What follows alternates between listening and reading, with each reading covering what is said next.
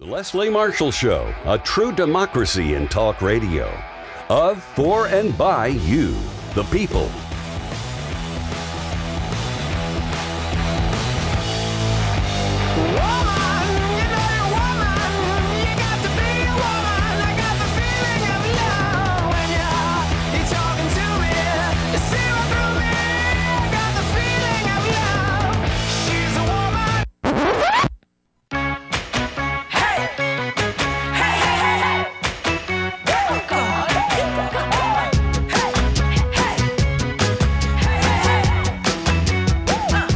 Coming to you live from Washington, D.C. every Wednesday from 3 to 4 p.m. for an hour-long Generation Progress takeover.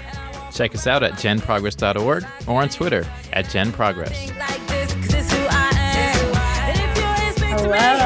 Hello, everybody, and welcome to the Generation Progress takeover of the Leslie Marshall Show. I am your co-host, Charlotte Hancock.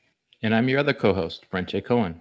Thank you all so much for joining us. I know it has been last week was a tough week for the country, a tough week for lots of folks. Last week, the Supreme Court allowed a Texas law to take effect that bans abortion after around the 6th week of pregnancy, at which point many people do not even know they're pregnant. So this law is devastating for many Texans, particularly for those who can't afford to travel out of state to access abortion care.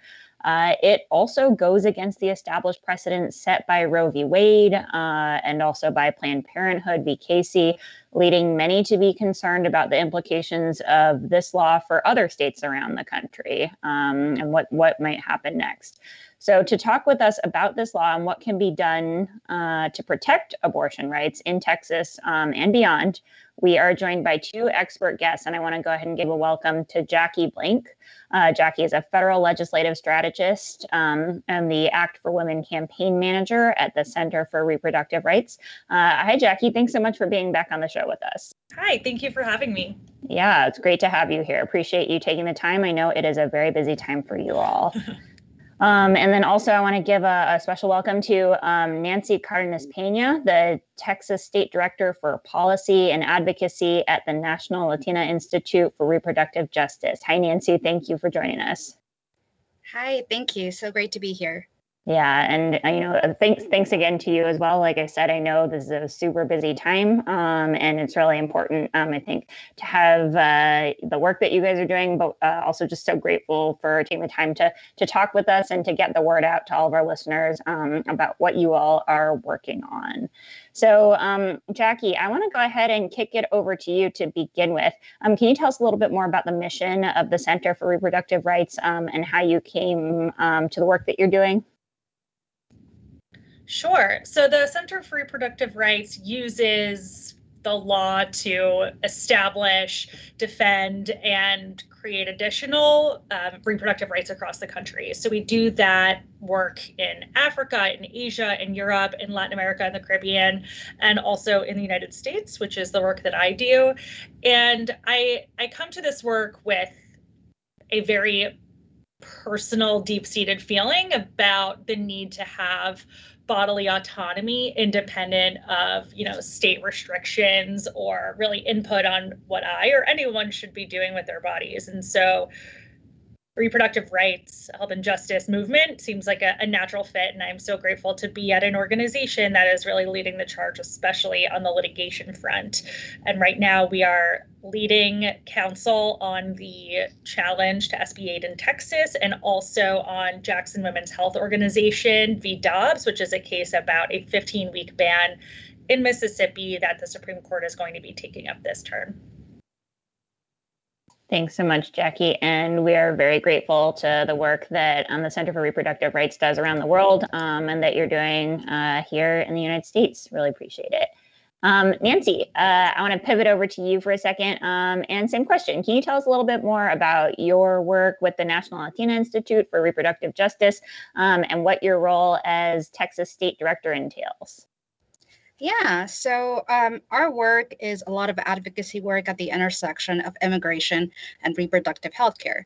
We realize that in order to truly advocate for reproductive justice, we can't only talk about abortion in a silo, but we have to recognize that there are a lot of issues that affect someone's access to abortion.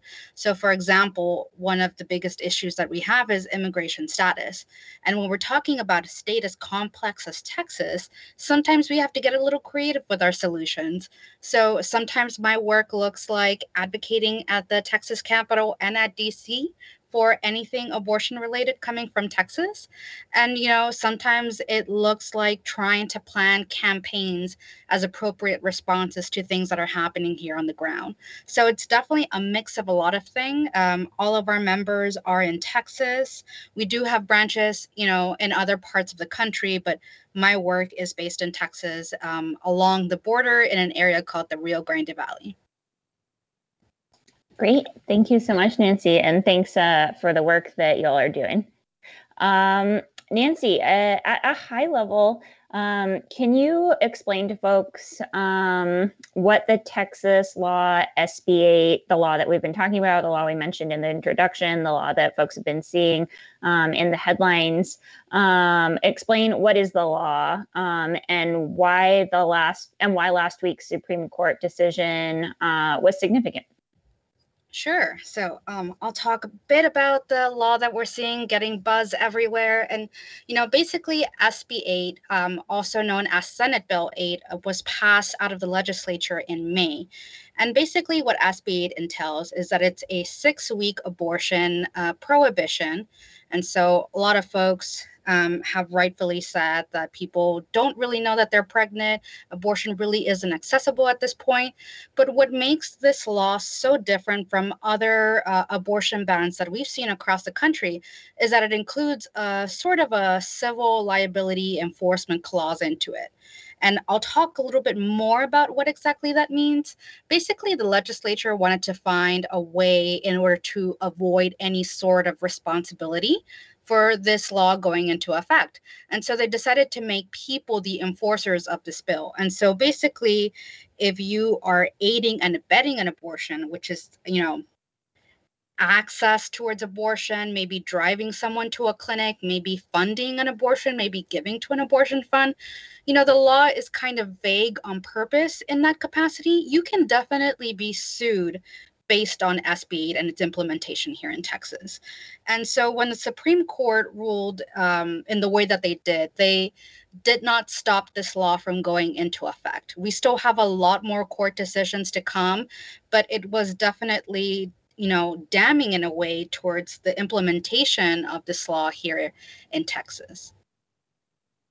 Wow. Thanks, Nancy, for that breakdown. I think a lot of folks have heard, me included, have heard how damaging and devastating this bill is. But that component that you just highlighted around almost this vigilante enforcement of empowering people to sue their neighbors, friends, community members, whomever, for helping someone get health care, in this case, abortion, is stunning. And to hear that is, in fact, not sort of on the periphery, but a cornerstone of this approach, I think is really concerning. And just, as I heard you talking about it, immediately made a connection to something we saw happen in Florida, although not around abortion. It was around empowering people to essentially hurt people who were protesting, and it came on the heels of the racial justice protests over the summer, but essentially to run over people in their cars if they felt threatened by protests that were shuttering a road. And so this idea of empowering extremists to take action through vigilante justice is just extremely disturbing. And to hear it now being used in this context is a cornerstone of this approach here in Texas to put a prohibition on abortion is just really staggering. Absolutely. So we have just about a minute and a half here. Jackie, if you could very briefly, Sharon, we're happy to come back to it afterwards, how this fits into the broader pattern that you're seeing across the country in terms of anti-choice, or not even anti-choice, anti-healthcare, anti-abortion legislation. Yeah, I'd be happy to. But before I do that, I actually want to read a quote from Justice Sotomayor's dissent that really, I think, grounds what Nancy was saying and how troubling this new mechanism for enforcement is. And this quote from her dissent says, "The court's order is stunning, presented with an application to enjoin a flagrantly unconstitutional law engineered to prohibit women from exercising their constitutional rights and evade judicial scrutiny. A majority of justices have opted to bury their heads in the sand." So that is straight from Justice Sotomayor's dissent, and I think really encapsulates this outrage at the idea that Texas could deputize enforcement of this restriction to its citizens. Jackie, that is actually, let's end this segment on that incredibly powerful quote from Justice Sotomayor. And when we come back, I'll ask you that follow-up question about how this fits into that broader pattern that we're seeing across the country. We'll be right back on the Generation Progress takeover of the Leslie Marshall Show. If you miss Leslie on TV this week, catch up at lesliemarshallshow.com.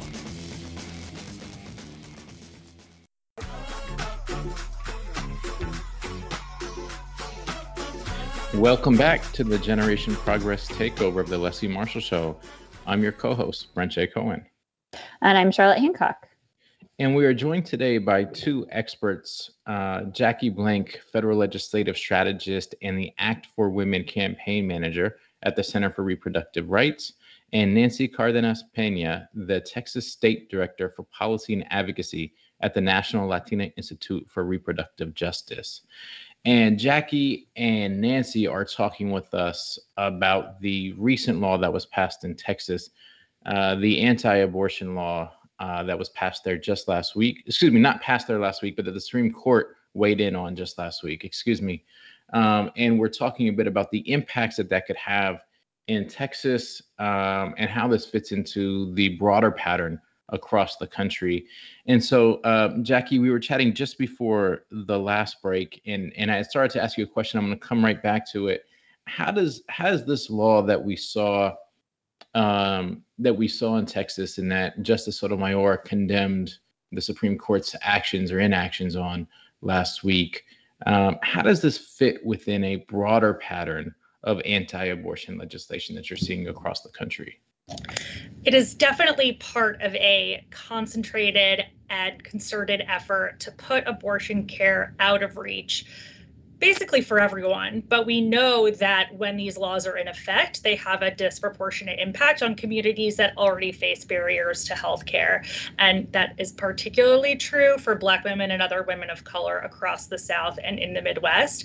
Even just in this legislative session this year in the states, starting in January, over 500 restrictions were passed in state considered introduced in state legislatures. I think over 90 of them were passed, and that's just this year. Over the last couple of decades, anti-abortion advocates and state lawmakers have been trying to ban abortion outright. And this is really not even the culmination. I think that we are at maybe a tipping point where they are able to use or are trying to exploit the courts to their advantage. And none of these laws exist in a vacuum. Nancy can speak to this better than I can, but this new restriction or ban is not the only thing facing the people who are trying to access care in Texas. And now if they are trying to access care outside of Texas, they're faced with even more barriers. They have to leave the state of Texas, including transportation costs and childcare and, taking time off of work. And so none of these restrictions live in a vacuum. And also, this is not all of a sudden anti-abortion lawmakers woke up and decided to start passing these laws. This is part of a decades-long effort to make abortion completely out of reach for everyone. Nancy, you mentioned, Jackie, you mentioned that Nancy could speak to the broader pattern of this additionally and the sort of repercussions. Nancy, is there anything you want to jump in on there? Yeah, absolutely. I think it's what Jackie was saying, that this wasn't just, one isolated attack against abortion access. We've seen this time and time and time again. And, if we're going to talk about this particular legislative session, excuse me, the governor decided to add a special session. So, another opportunity to pass more anti abortion bills. Unbelievable. The point that both of you have highlighted and reiterating, this is a decades long sort of effort that we're seeing now come to pass, raises all sorts of questions, frankly, about the Supreme Court and the role that it plays here and its ongoing legitimacy as an institution. But pausing that part of the conversation for a second. Jackie, I do want to ask you what this means for the future of the precedent established by Roe v. Wade or Planned Parenthood v. Casey, and just the implications that it could have for that precedent, and how that can have impacts, in other states. Sure. So I want to be clear that in the Supreme Court's decision to allow the Texas law to go into effect, it was not deciding on the constitutionality of the law itself. So as of right now, Roe v. Wade is still in effect. I want to be clear that the experience on the ground in Texas does not reflect that legal reality, but Roe v. Wade is still in effect. And we are at the court right now, like I mentioned earlier, pushing back and fighting against a ban on abortion in Mississippi that would ban abortion at 15 weeks. And the state of Mississippi has actually expressly asked in its opening brief that the Supreme Court overturn Roe and Casey. And so it is not just these sort of chipping away at Roe arguments that have been made in the past. There is an explicit attempt to overturn Roe outright. And we've already seen that other state legislatures have said that they would like to introduce copycat bills. None of them have, but certainly this has a chilling effect on access to abortion beyond Texas. Hi, and I just wanted to add really quickly to Jackie's point and talking about the, all of the different types of legislation we're seeing against abortion. She's absolutely right. This wasn't, a decision that was made based on constitutionality of Roe v. Wade, because adding to the conversation about other anti-abortion measures we're seeing across the country, we do have something called abortion trigger laws. And so basically, if this would have been another decision, states have these trigger laws in place to basically ban abortion outright based on that Supreme Court decision.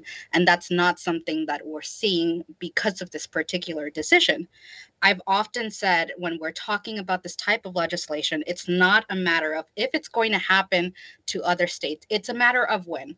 I understand that Florida is seeing a copycat bill of SB 8.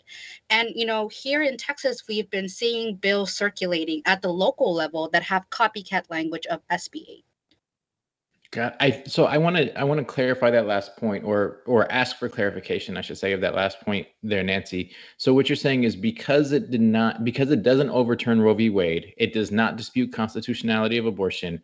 We're not seeing the trigger laws, I think is what you called it, go into effect in other states, and those are laws that would otherwise go into effect if Roe v. Wade were overturned. However, what we are seeing is states potentially looking to do copycat legislation to mimic the Texas law. Did I repeat that accurately?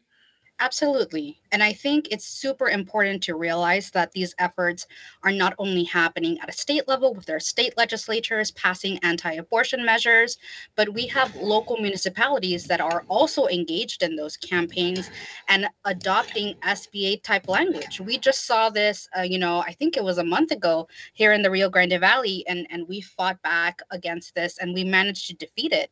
But we can only imagine how this will spread to other municipalities that are trying to incorporate SB 8 language as well. Thanks, Nancy. That's really helpful, and I think certainly helps clarify for me, and I imagine helps clarify for a lot of folks who might be out there and know that what happened in Texas is really bad. What happened with the Supreme Court vis-a-vis this law is really bad, but not really understanding the fine details of the implications. And so you breaking it down that way certainly helps clarify. And I think the point that you just raised there in terms of local municipalities also looking to engage negatively around abortion is really important. So we're gonna jump to another break here, and when we come back, we're gonna talk more about what's happening and what we can be doing about it. On the Generation Progress takeover of the Leslie Marshall Show.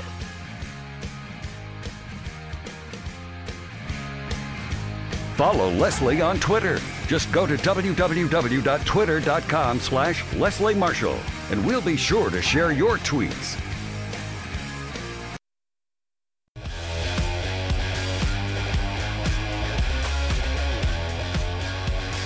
Welcome back to the Generation Progress takeover of the Leslie Marshall Show. I am your co-host, Charlotte Hancock. And I'm your other co-host, Brent J. Cohen. And right now we are talking about what happened by way of the Supreme Court last week that allowed a Texas law to take effect that bans abortion after around the 6th week of pregnancy. So I want to welcome back our special guests. We've got Jackie Blank from Act for Women and the Center for Reproductive Rights. And we've also got Nancy Cardenas Pena from the National Latina Institute for Reproductive Justice. So thank you both so much for joining us again. And right before this, we were talking about trigger laws. And Jackie, I'm going to punt this question over to you. First, a quick reminder to our listeners about what a trigger law is when we're talking about abortion here, and what other things we should be concerned about, thinking about the potential outcome of, for example, a Mississippi case and 24 other states that we should have on our radar when it comes to banning abortion access.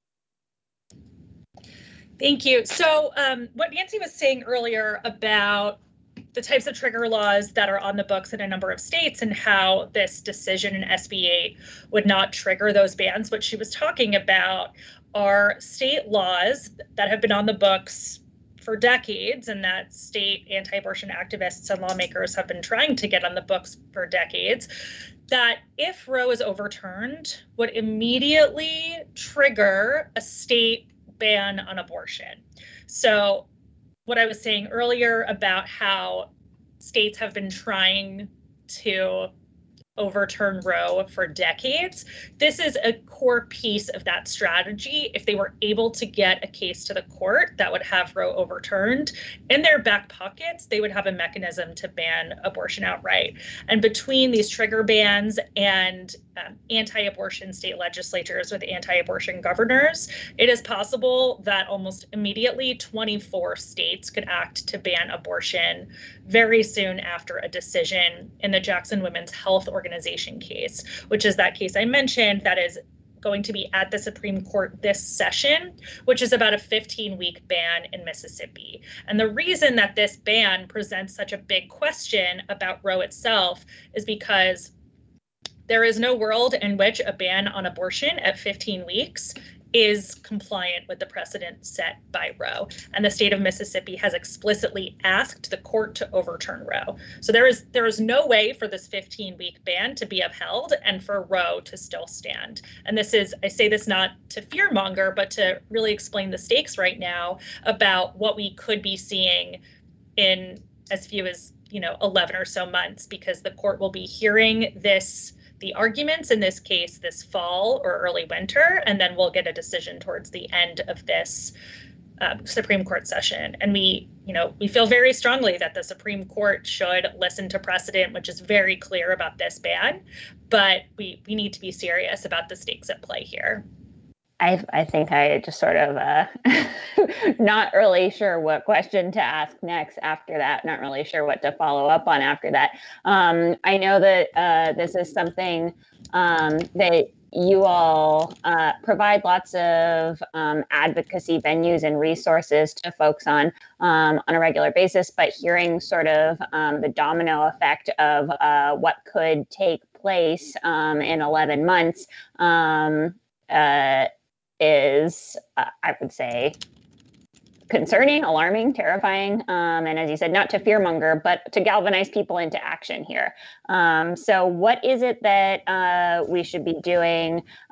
Jackie, I'll ask you, and then Nancy, if you have anything you'd like to follow up on, what should people be doing concretely, specifically, asking their legislators for, advocating for, in order to take proactive measures against this sort of thing? I'm going to talk about my area of expertise here, which is federal legislation to protect access to abortion. And I'm sure Nancy is also going to pitch in about things people can do to support access on the ground in Texas, and also some additional things people can do at the state level. But I'm going to stick to my lane here, which is to talk about things Congress can do to protect access to abortion. Go for it. Let's do that. Yeah, so you may have seen the very exciting announcement by Speaker Pelosi last week that she is going to be holding a vote on the Women's Health Protection Act once Congress returns from recess. So the Women's Health Protection Act is a bill that Congress has been considering every session since 2013.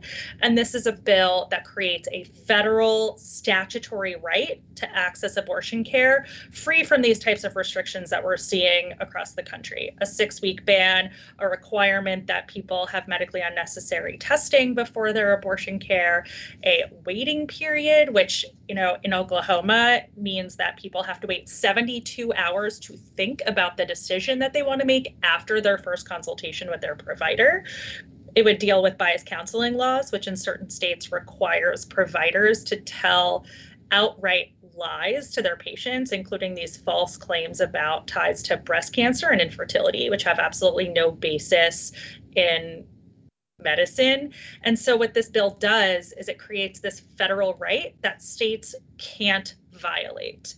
So this is something we have known that we needed long before the Supreme Court took up the Mississippi case, and even well before the Texas law, SB 8, was even introduced. Even with Roe on the books, Roe has never been enough to truly protect access to care, because anti-abortion lawmakers have been able to implement these restrictions that have really made access impossible for a lot of people across the country. And so this bill is going to get a vote in the House in just a couple of weeks, and we feel really confident that the bill has the votes to pass in the House. And I want to be clear, this is not a moment for celebration, right? It is, I am buoyed by the fact that politicians are rising to this moment, but we need to realize that it is because of what is happening on the ground in Texas and states across the country. So I am hopeful that this is seen as something of a silver lining and really an opportunity for hopefulness, given how bad things are on the ground, that there is this opportunity for proactive measures. But we need to really think of this as a first step to protecting access, which also goes beyond these trap laws and gestational bans and the like. People need coverage for abortion care so that they don't have to pay out of pocket, especially for folks who are on federal programs whose insurance coverage is affected by the Hyde Amendment, which means that programs like Medicaid and Medicare can't cover abortion. People need to have the infrastructure to access care, and that means any number of things between transportation and childcare and time off of work. So this is, one thing that Congress can do in this moment, and there are plenty of others with it. I think I just wanted to add really quickly that I think that it was an incredibly great point to bring up. Roe is the floor, not the ceiling. And it's incredibly important to recognize and acknowledge that, even if we have this federal bill, which is a step in the right direction, there are so many other oppressing, factors in people's access to abortion care. Specifically, when we're talking about immigration and the over-militarization of border areas, or folks' access because of their immigration status to these services. It's all connected, and it would be so beneficial for our movement to start working with others and talk about how we can help each other out. Nancy, we're going to pick up on that exact thread when we come back from this break here on the Generation Progress Takeover, the Leslie Marshall Show. And I apparently cannot tell time today. So we're actually going to pick up on that thread right now, Nancy. I know you recently wrote an op-ed on this subject from your work, about your work with immigrant and migrant communities in Texas. Can you tell us a little bit about how these communities will be particularly impacted by this bill and by issues, anti-abortion access in general? Yeah, absolutely. So, one of the biggest conversations I like to have is to let people know how border communities, flourish and function. And an important thread is when people are discussing the options of going to another state, unfortunately, that's not a reality for a lot of people. As it was mentioned before, the majority of people who are accessing abortions here are already parents. And for people who are undocumented or do not have that paperwork, they cannot pass internal immigration checkpoints located within Texas to access this abortion care. So, whatever Texas state law presides is basically what is available to folks who are living here in Texas. And so the complication is a lot more complicated than that, right? And when we're talking about other intersecting movements and bills, we also have to talk about how SB4, an anti-immigration bill, definitely affected people's availability to get that health care and that access they deserve. Got it. As you said, this is all connected, and we need to talk about this at the intersections and not just in silos. So we're gonna continue to talk about communities that are most impacted by this law when we come back after this quick break.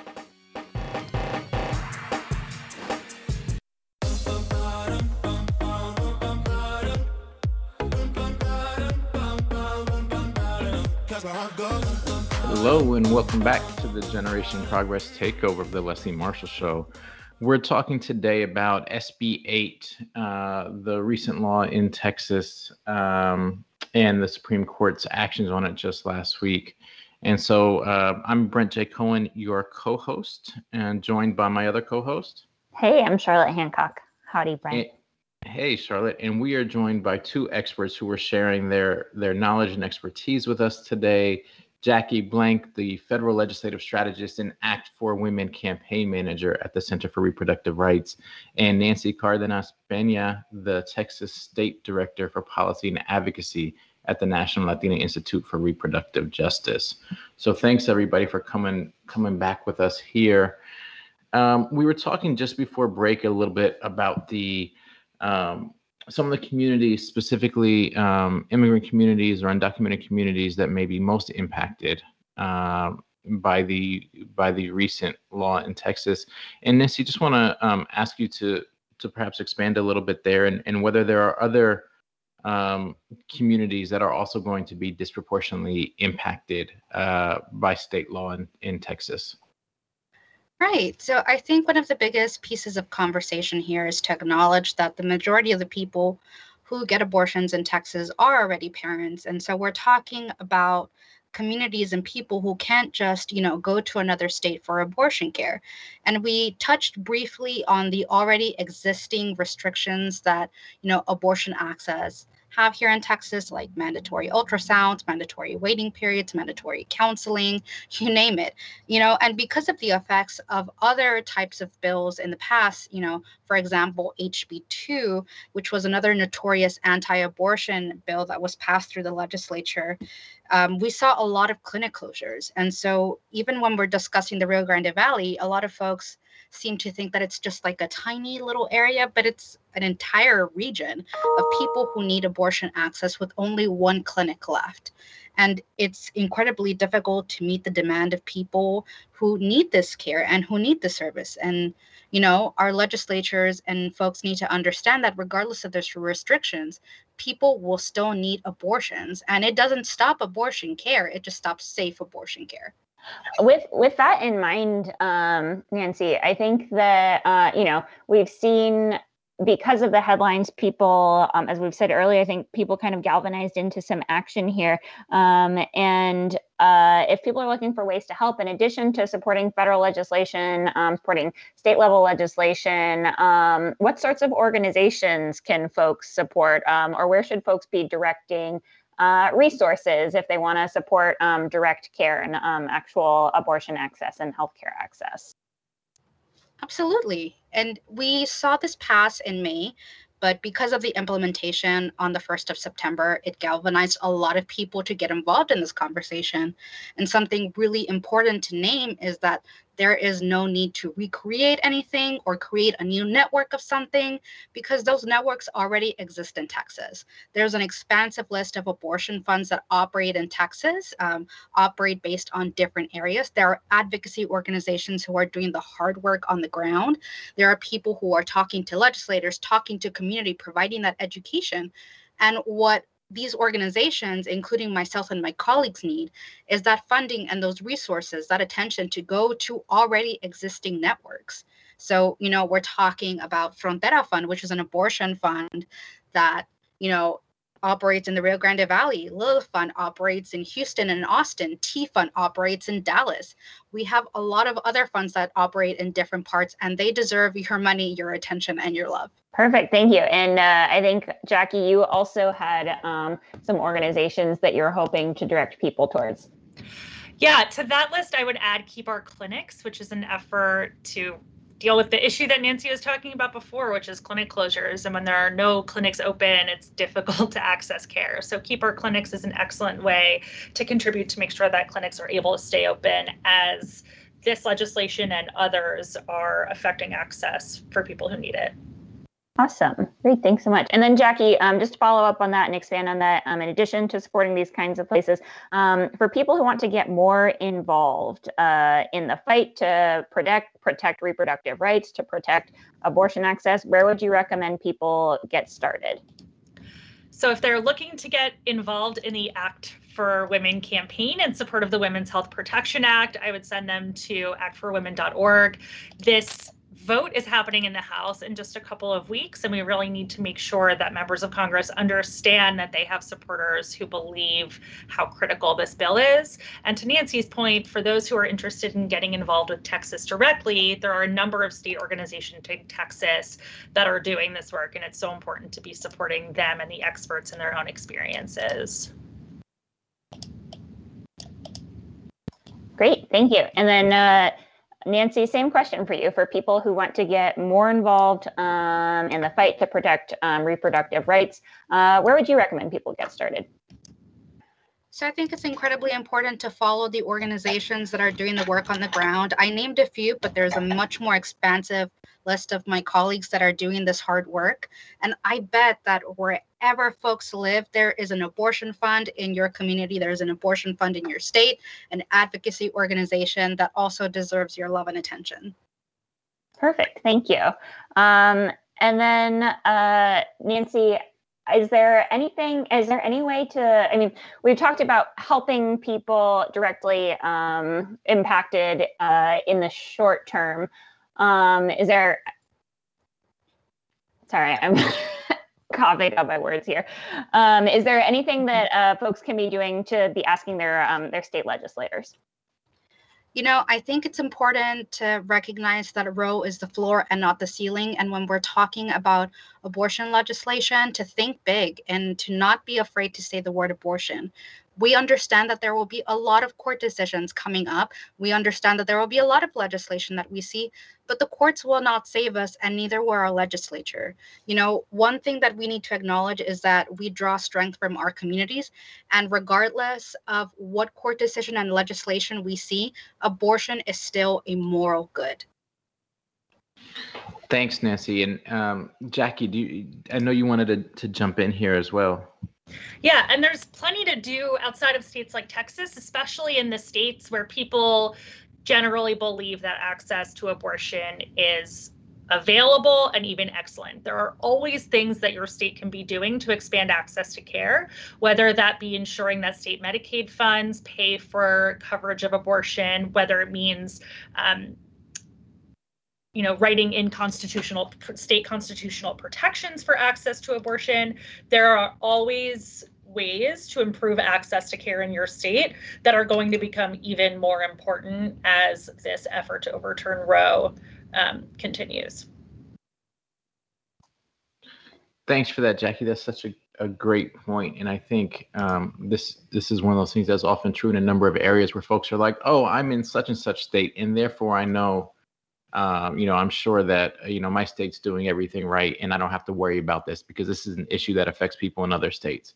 And the truth of the matter is there is something we can be doing in every single state and every single city across this country on a broad range of issues, including on expanding or protecting access to abortion care, to abortion and healthcare. And so, I think that's just such a good point that regardless of what state you're in, this is in fact your issue just as much as it's my issue, just as in fact it is the issue of anybody who is living in Texas at this moment or any other state where they are actively trying to prohibit access to abortion. And so really getting in touch and finding out what can be done locally, how can we expand and protect access to abortion, regardless of where we live, is just such an important point to make, and appreciate you reminding folks of that.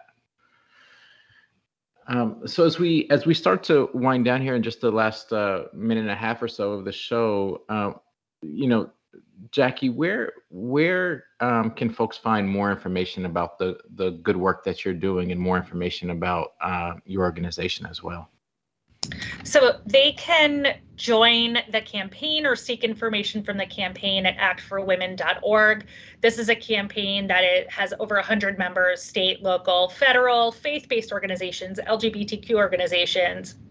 And if you're an individual and not part of an organization, there are ways for you to take action. And certainly once the vote gets scheduled and occurs next week, we're going to be making sure that we're speaking loudly and proudly on social media, and we invite everyone to join us. Thanks, Jackie. And Nancy, the same question for you. Where can folks go to find more about your organization, the work that you're doing, et cetera? So you can follow us at Latina Institute on Twitter, Facebook, and Instagram. We're also Poderosas TX, which is a name we give our activists, which means powerful. And you can also look for the Trust, Respect, Access Coalition, which is a broad range of my colleagues that do an incredible work here in Texas.